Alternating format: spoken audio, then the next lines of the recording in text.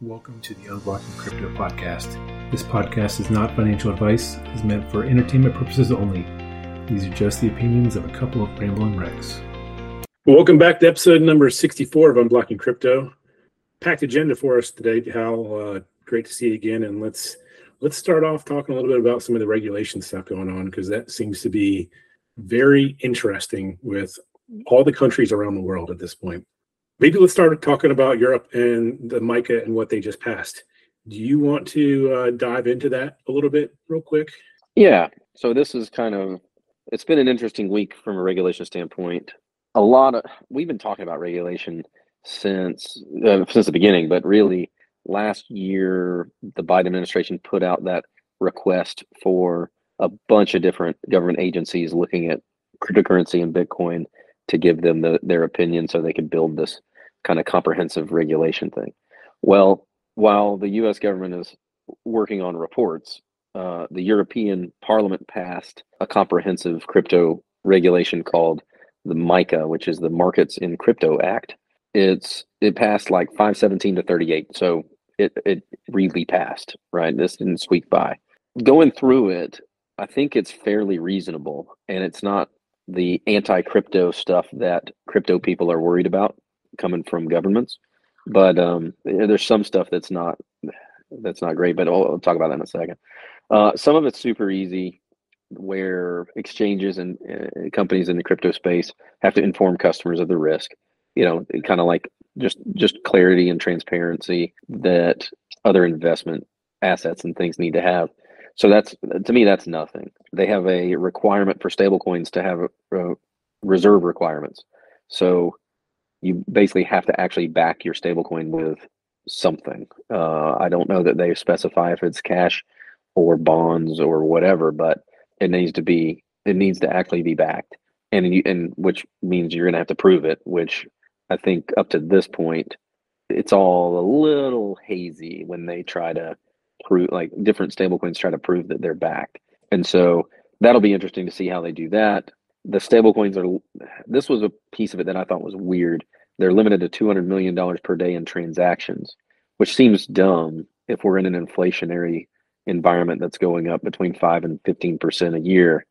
Like $200 million in transactions per day in an industry that's growing rapidly, and you're pegging it to, I think it was 200 million euros, $220 million. So pegging it to that, I mean, if you don't index it to inflation, you're constantly limiting that stablecoin environment to be limited on a per day transaction basis, which that's kind of a dumb government thing. I don't think they're trying to limit stablecoins.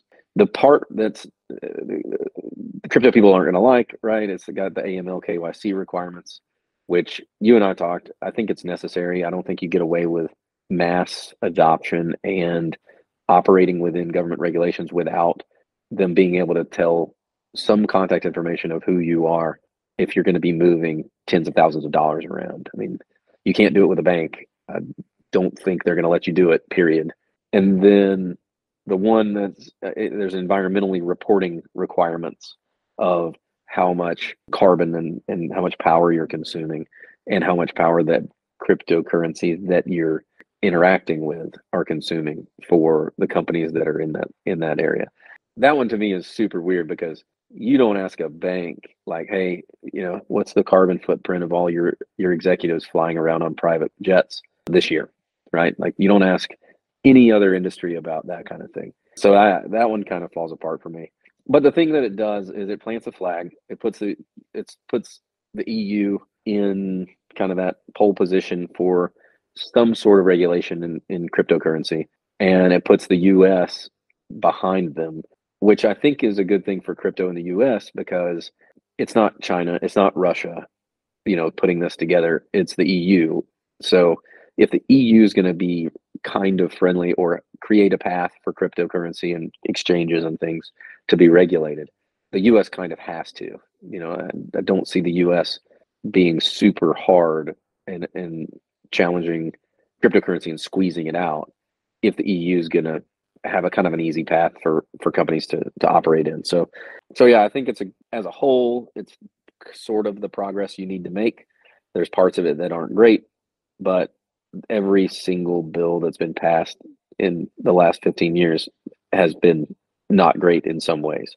So it's something. Good news is they're trying to legislate this, right? Versus the SEC in the US is just regulating by enforcement. So, I mean, what the EU is doing is a much better policy. Will it work? Hopefully. I mean, there's always going to be some growing pains. $200 million a day kind of seems funky, especially if everything starts moving to that in the future. I understand kind of this proof of reserves piece. What I don't really understand is, do banks have to show that today? Regular banks? Do you know? Well, they've got fractional reserve requirements, like that. Well, COVID made things weird for fractional reserve requirements, where it used to be 6-to-1 for every dollar that they loan. They've got to have, for every $6 they loan, they have to have $1 in deposits. But COVID suspended those rules. I don't know if they've been reenacted, but so they do have some reserve requirements. But I mean, the U.S. government doesn't have reserve requirements to back dollars with anything. I mean, currently the dollar is backed by the government's ability to raise taxes enough to cover their liabilities in some future state where the dollar is valuable because the U.S. government could potentially back it. But it's the same as all these fiat currencies. Like the euro, it's not like there's gold, backing the euro 50 cents on the or half a euro to the euro. So no, there's not really requirements for other similar assets. Yeah. So I mean, I guess the interesting piece about all this is what you're seeing happen in Europe, I think, is affecting the U.S. a little bit differently, to where all these companies, Coinbase as an example, are questioning whether or not they should continue to stay in the U.S. And I think officially got their license in Bermuda, so that if they wanted to move to Bermuda, they have the ability to do so, because Bermuda is actually very crypto friendly. Granted, that's probably why FTX went there, but they have been kind of leading some of these other countries in what they're trying to accomplish. I think they're also looking at opening up a place in Abu Dhabi as well as options. And Brian Armstrong, the CEO of Coinbase, has pretty much come out and said all the options are on the table. They've tried to work with the SEC, and it doesn't seem like that's going to happen, from at least the way the SEC is responding these days. But they'll do whatever they need to do to keep the company moving forward like they need them to. Yeah, and Coinbase. So I can't tell if that's kind of a power move that Coinbase did in response to receiving that Wells notice that the SEC was going to have some sort of action against them, when Coinbase has tried to play ball with the SEC more than anybody. And then yesterday, Coinbase filed suit with the SEC in order to force them to respond to a request they sent last year, seeking clarity for, what's a security? Do security laws apply to cryptocurrencies? Just trying to get some regulatory clarity by getting the internet. Having an international headquarters. You could have, it's kind of like what Binance did with Binance US versus Binance, international, where internationally they could do futures and you could do leverage and things like that for non-US customers. It could be a growth piece. It could be a power move piece where they're like, all right, SEC, like there's a bunch of money to be made here. If you're not going to let us make it in the United States, we'll make it somewhere else. I can't see Coinbase bailing on the United States. Like, the United States is, if crypto doesn't work in the United States, it doesn't really work globally. Like, the value of all the crypto is going to drop a lot if U.S. money's excluded. Yeah, it's interesting too. I mean, you talked about a lot of money to be made. The Genesis Foundation has pretty much come out and said they are planning on opening up a derivatives exchange outside the U.S. since the U.S. doesn't allow it. So they don't have a location picked out yet, but they still think there's a ton of money to be made in that space as well. So it's a shame that the U.S. is missing out on a lot of revenue from taxes on all this stuff, but they just can't get their act together. And I think even there is a representative in Ohio that is filing a bill to get rid of Gary Gensler. Did you see that? Oh yeah, no, I haven't. Yeah, Gary Gensler had a committee hearing.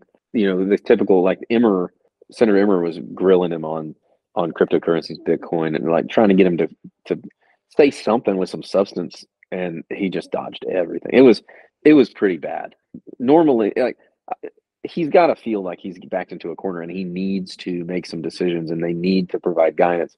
Like a year ago, he didn't talk like that, more positive about things. But I think it's all fun and games, when you're not having to generate rules. And now I think he has to generate some rules. Like, he's just out of time, and the industry's requiring it. All of these crumbling businesses over the last 12, 18 months have hurt a lot of investors, which is, the SEC is supposed to be protecting them. Part of the reason why those companies failed is there's no regulatory clarity, there's no reporting requirements, there's no guidance. And so I think he's starting to feel it. Like, he just this week had the feel that the need for regulatory clarity is cranked up.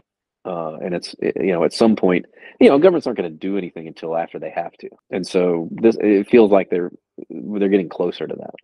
Yeah, is that the one where he kind of kept asking him about whether Ethereum was a security or a commodity? Exactly right. Yeah.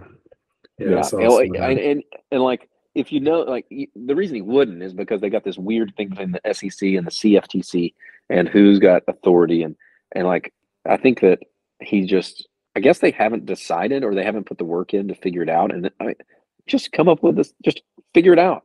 If it's a security, make them follow security regulations, right? If it's a commodity, it's not even your bag. Kick it over to the CFTC. I think it's hard for me to think it's a commodity.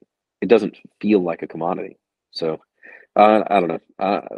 Gary Gensler at least kind of understands crypto. He's got a background in it, and the whole MIT blockchain classes he taught and stuff like that.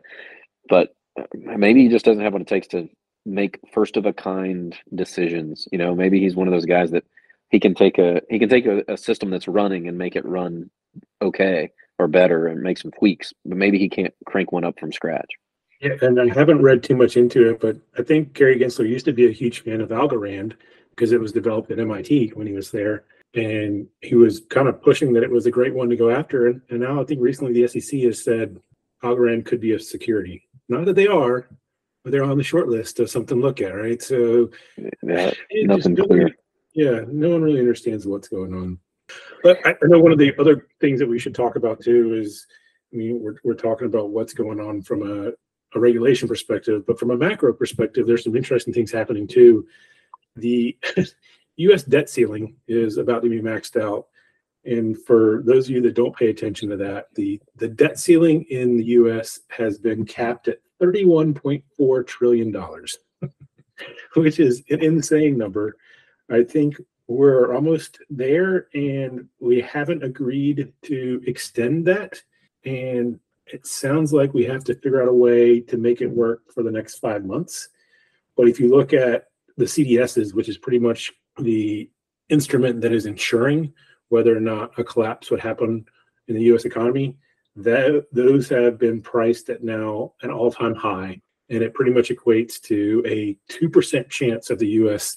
defaulting on the U.S. dollar, which a 1 in 50 chance is not what you want for the world's reserve currency to possibly default in. So, even like a hardcore Bitcoiner has got to be like, it's bad. I mean, it's bad. A lot of people, it would be bad for a lot of people. Yeah.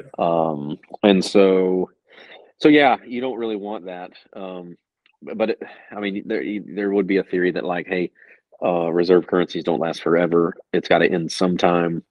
Rip the Band-Aid off and get it done sooner rather than later.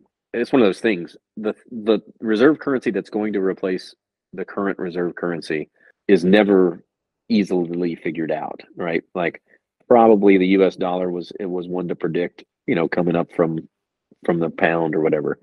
This one, the dollar's so far ahead of everything.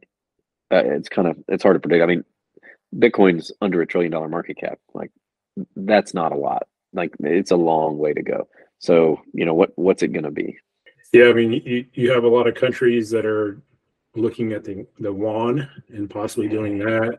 If you look at Bitcoin mining, Russia has actually come out and said they want to be like the second largest Bitcoin miner out there. But the mining statistics have been an interesting thing to follow.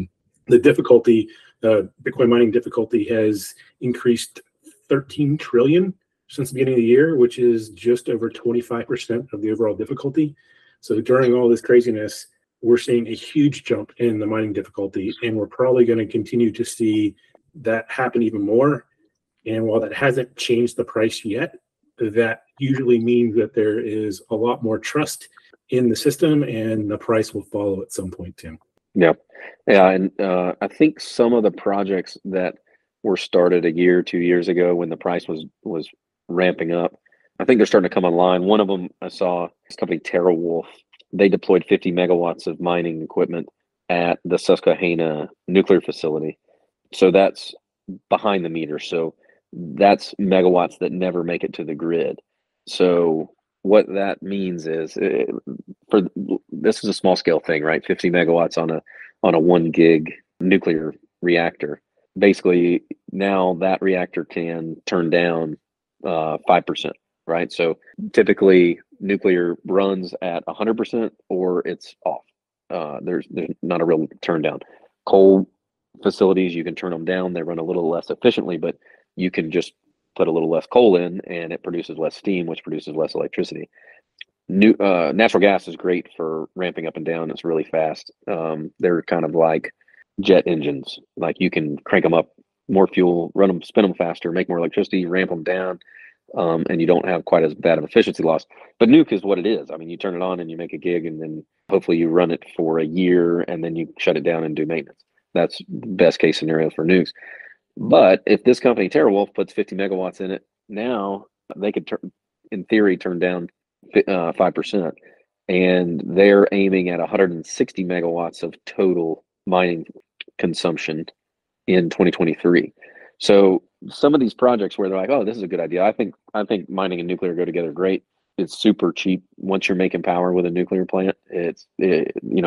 TeraWulf is buying power at 2 cents per kilowatt hour, which is crazy cheap.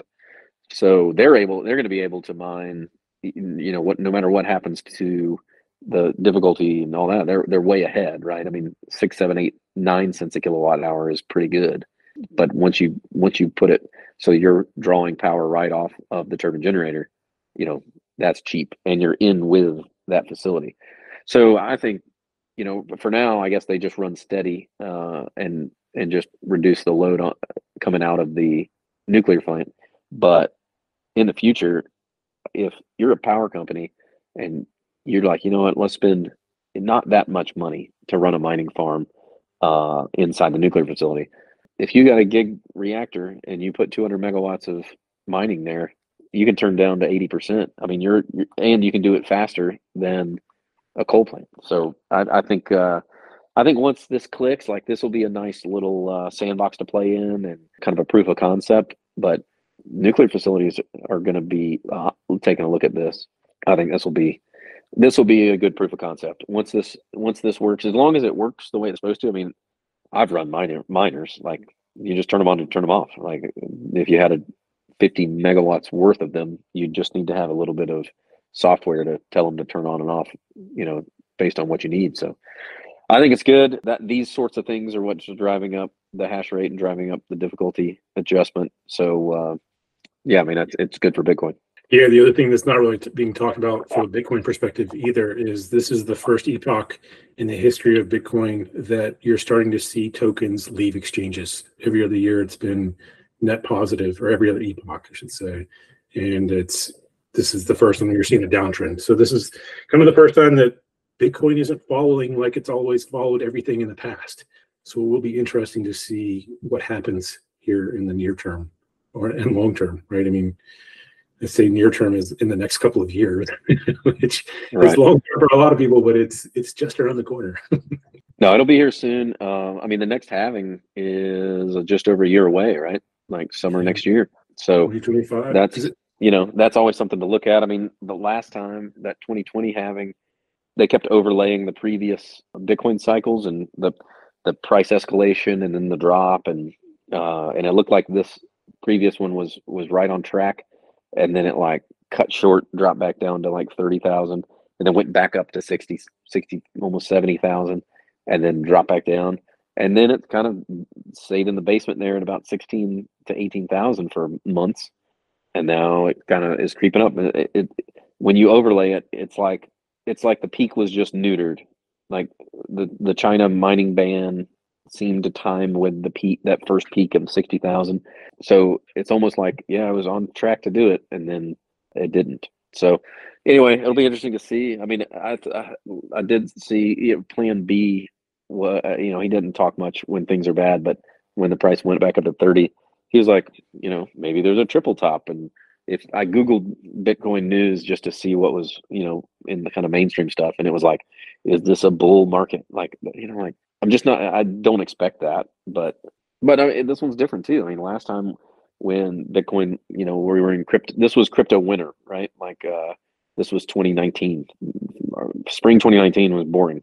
There weren't EU parliaments passing crypto regulation, and it is different, but the price action still, I mean, aside from the huge ramp up in a single peak, the price action is pretty similar to what we've seen in the past. Yeah, and there's still some really interesting things going on in other countries too. I mean, Australia just came out. I think that the big four banks there are launching a stable coin on Ethereum to exchange payments back and forth there, and that's looking pretty positive. And then Zimbabwe has mentioned that they're going to bring out a gold-backed digital currency on their end. And if you look at it, a year ago, $1 was the equivalent of 150 Zimbabwe dollars. Fast forward to today, $1 is the equivalent to about 1,000 Zimbabwe dollars. So they are looking for anything they can to somewhat stop the bleeding on their end. Yeah. Well, like, good news for Zimbabwe, they can try anything, because what they currently have sucks, and they have a reputation for having a terrible monetary policy and crazy inflation. So like, they got nothing to lose, and they can try anything. Hopefully they'll try something on the good side of things and not like CBDC stuff, but we'll see. Yeah, and then, I mean, there's always those projects that I really like, Cardano being one of them. I know you're a Bitcoin fan, and Cardano has a wrapped Bitcoin on their test net. So they are proving that out and making sure that would work, and that would enable people with Bitcoin to move that value over to the Cardano ecosystem to play around on the Cardano ecosystem. And even got guys like Mark Cuban, who historically had not been a Cardano fan, is now investing in Cardano projects too. So Cardano continues to move forward, even though they don't get all the press for some reason, but good things are still happening on that platform. Yeah, I mean, the best use case I see for wrapped Bitcoin on other protocols is it looks like they're going to do away with your ability to tax loss harvest without a wash sale for Bitcoin. That was part of some bill that Biden was trying to push. And I mean, they'll do away with it. I mean, you can't let people like me just on December 28th sit down for an hour and buy and sell Bitcoin, and then poof, I still hold the same amount of Bitcoin, but my tax liabilities dropped and my cost basis went up with no risk of really losing any Bitcoin stack. And so, yeah, I think the tax revenues are going to be down because 2022 had enough losses for people to erode their gains. And I think what we'll see is the wrapped Bitcoin use, where I sell my Bitcoin, but I jump into wrapped Bitcoin on Ethereum or Cardano or whatever, sit in that for 31 days, and then bounce back and buy my Bitcoin back. And whether the price went up or down, assuming they find a way to make sure that the wrapped Bitcoin tracks Bitcoin, I think that I could argue that I would not be subject to a wash sale, because I would have bought I would have gone from a property or a commodity in Bitcoin to a security in Cardano, and then back to a property or a commodity in Bitcoin. So it'd be hard for them to argue like, oh no, those are wash sales because you bought similar products. Like, they're not even the same asset class. So there'd be at least a use case for that. That doesn't help Cardano or Ethereum do stuff, but at least it generates some demand. Yeah, well, I mean, that's one use case. It definitely, the other use case is it enables you to get into the DeFi ecosystem that Ethereum and Cardano and some of these other smart contract chains will have. So that provides all kinds of other options to do. We'll see what happens, right? I mean, it's still a long ways off before I think anybody fully trusts what's going on with any of this stuff. Yeah. Gala Games also. Let me also get my BlockFi money back first before I start trying to do stuff. No joke. Gala Games has an airdrop coming up in May, which is exciting. They're one of the larger gaming companies out there. So it's cool to see that they are rewarding the community that's been involved. And then Polkadot has their XCM v3. I think it's about the launch, but pretty much what it enables is a lot more interchain compatibility. So Polkadot has always been, with their parachain network, able to work with a lot of different chains, and this is theoretically going to open the doors even more to work across all kinds of other chains. So during all this crazy bear market, there's still companies out there that have some exciting things going on, and we're starting to see some of that happen. We joked about GTX in the past, where the Three Arrows Capitals guys were trying to raise money to go after creating an exchange for everybody that lost money in BlockFi and had all these redemptions. What sounds like Open Exchange seems to be what that is. I don't know if it's a ticker, but OPNX. They tweeted out that they were excited for 6 different investors to be a part of this. And somewhat immediately, 3 of the investors kind of came back and said, we have no real ties to this. We have no ties to what the Three Arrows Capital guys did.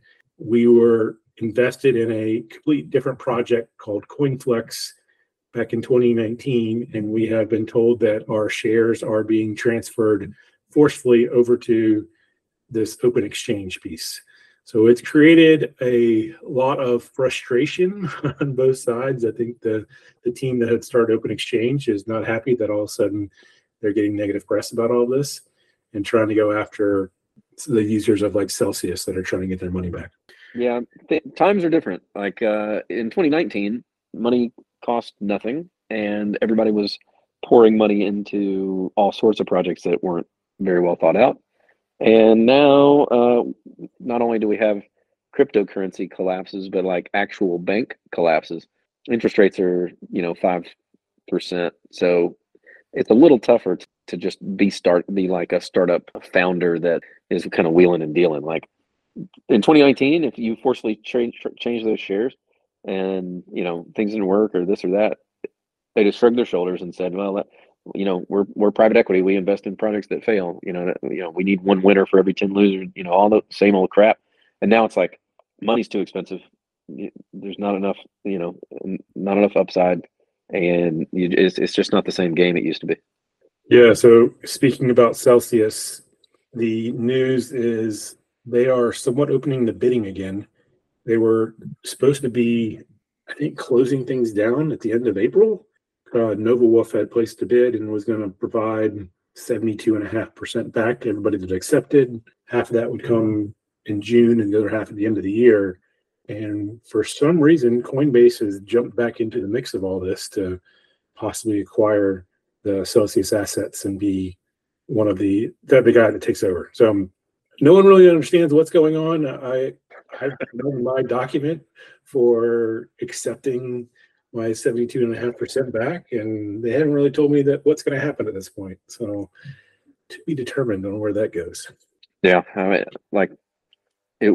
this is the kind of market where consolidation happens and players like Coinbase can pick up, pieces of companies that didn't make it or whatever on the cheap and use some of their infrastructure to, build a different business unit. And when things come back, Coinbase is stronger and has more options and things like that. So, it's worth keeping an eye on that stuff. Yeah, and the last thing that I had was NFT related. Always need to mention something about NFTs on my end. Yuga Labs, who created the Bored Ape Yacht Club franchise, they sued another company that pretty much ripped off the Bored Ape Yacht Club, and they ended up winning. So, but pretty much allowed them to say, hey, these are unique. They did break the law or break the copyright law, so they lost a few $100,000 or something like that to Yuga Labs. So at least NFTs are turning into something that you can take to court and win at the end of the day. That's interesting that they were able to defend it. I mean, there's always the joke of just taking a screenshot and copying and pasting, a $1 million cartoon monkey. But if you take that screenshot and you turn it into an NFT on another platform, then that's something that you probably can't do. But Yep. You could certainly put it as your picture on Twitter or whatever. Like they're not going to sue you for that. Well, you can try. You just won't get the little verifiable. Correct. But yeah, that's a lot that we've covered here in the past 40 plus minutes. Anything else that we're missing? I mean, there was some other stuff. I kind of got into that regulatory rabbit hole, and I ended up listening to a podcast. There was a guy named Jason Brett he was on Peter McCormack's podcast, and I expected it to be kind of meaty, because I was reading all these things about all the regulations coming down, but it was kind of fluff. But he does anticipate the U.S. coming in with some regulation this year to give companies and individuals some guidance on how to do things. Hopefully they don't government it up too much and it's just a fog of conflicting regulations, but it'll be interesting to see regulations from scratch. Like, I don't think they can use 90-year-old regulations meant for TV and radio, like they've kind of halfway been trying to do. So anyway, we'll see how it goes. Yeah, I'm sure, as always, the next week will bring all kinds of news stories. Yeah. Well, great catching up. We'll talk again next week. Appreciate it. If all of these crypto conversations leave you with more questions and you're looking for answers, I've created a product that dives into most of those answers, including why crypto, how to set up a cold wallet, and some of the more advanced strategies for dealing with crypto. Check the link in the notes below and hope to see you there.